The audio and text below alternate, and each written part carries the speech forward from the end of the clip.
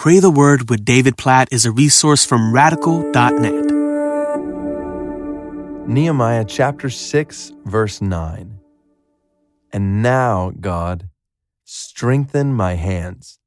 What a great 6-word prayer. And now, God, strengthen my hands. I think about all the massive things that are happening in the book of Nehemiah. These walls being rebuilt, the people of God, in a sense, being rebuilt. All of these great things happening. And there comes this point. We see Nehemiah in different ways in this book. Just look up to heaven and he prays. And it's just a simple prayer. He's like, God, my hands hurt. I'm working. I'm doing all this.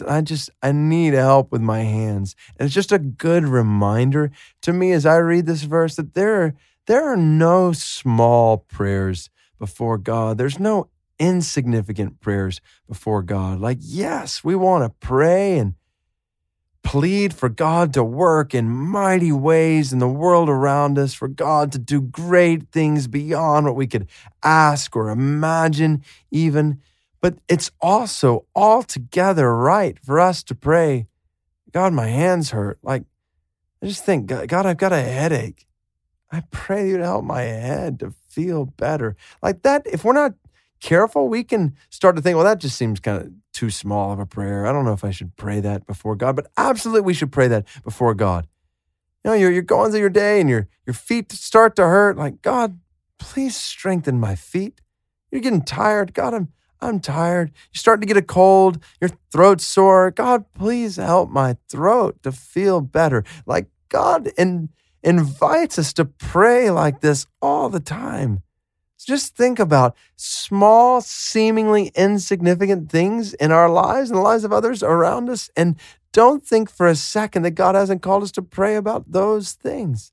So we pray. I just think about all the potential things that might come to our minds as we're praying right now. And God, we pray for all kinds of small things in our lives. God, I think about my life this morning. Like I came to you, and I'm coming to you even now, really tired, just exhausted. And I praise you that I can come to you and say, God, I need your strength. And you hear me and you answer my prayer that you will give me strength. And so I pray for that for other people who are tired right now. I pray for that for people who are feeling sick and in different ways, in big ways. I pray for those who are struggling with cancer right now. I pray for your grace and your strength among those who have cancer. And then, God, I pray the same for those who've got colds everywhere in between, from colds to cancer. And then for big things, yes, God, we want to see your glory made known in our lives, in our families, in our churches. We want to see your glory made known among the nations, for more nations to come to know you, for unreached peoples to be reached with the gospel. We pray for those big things today. At the same time, we pray for the salvation of our neighbor.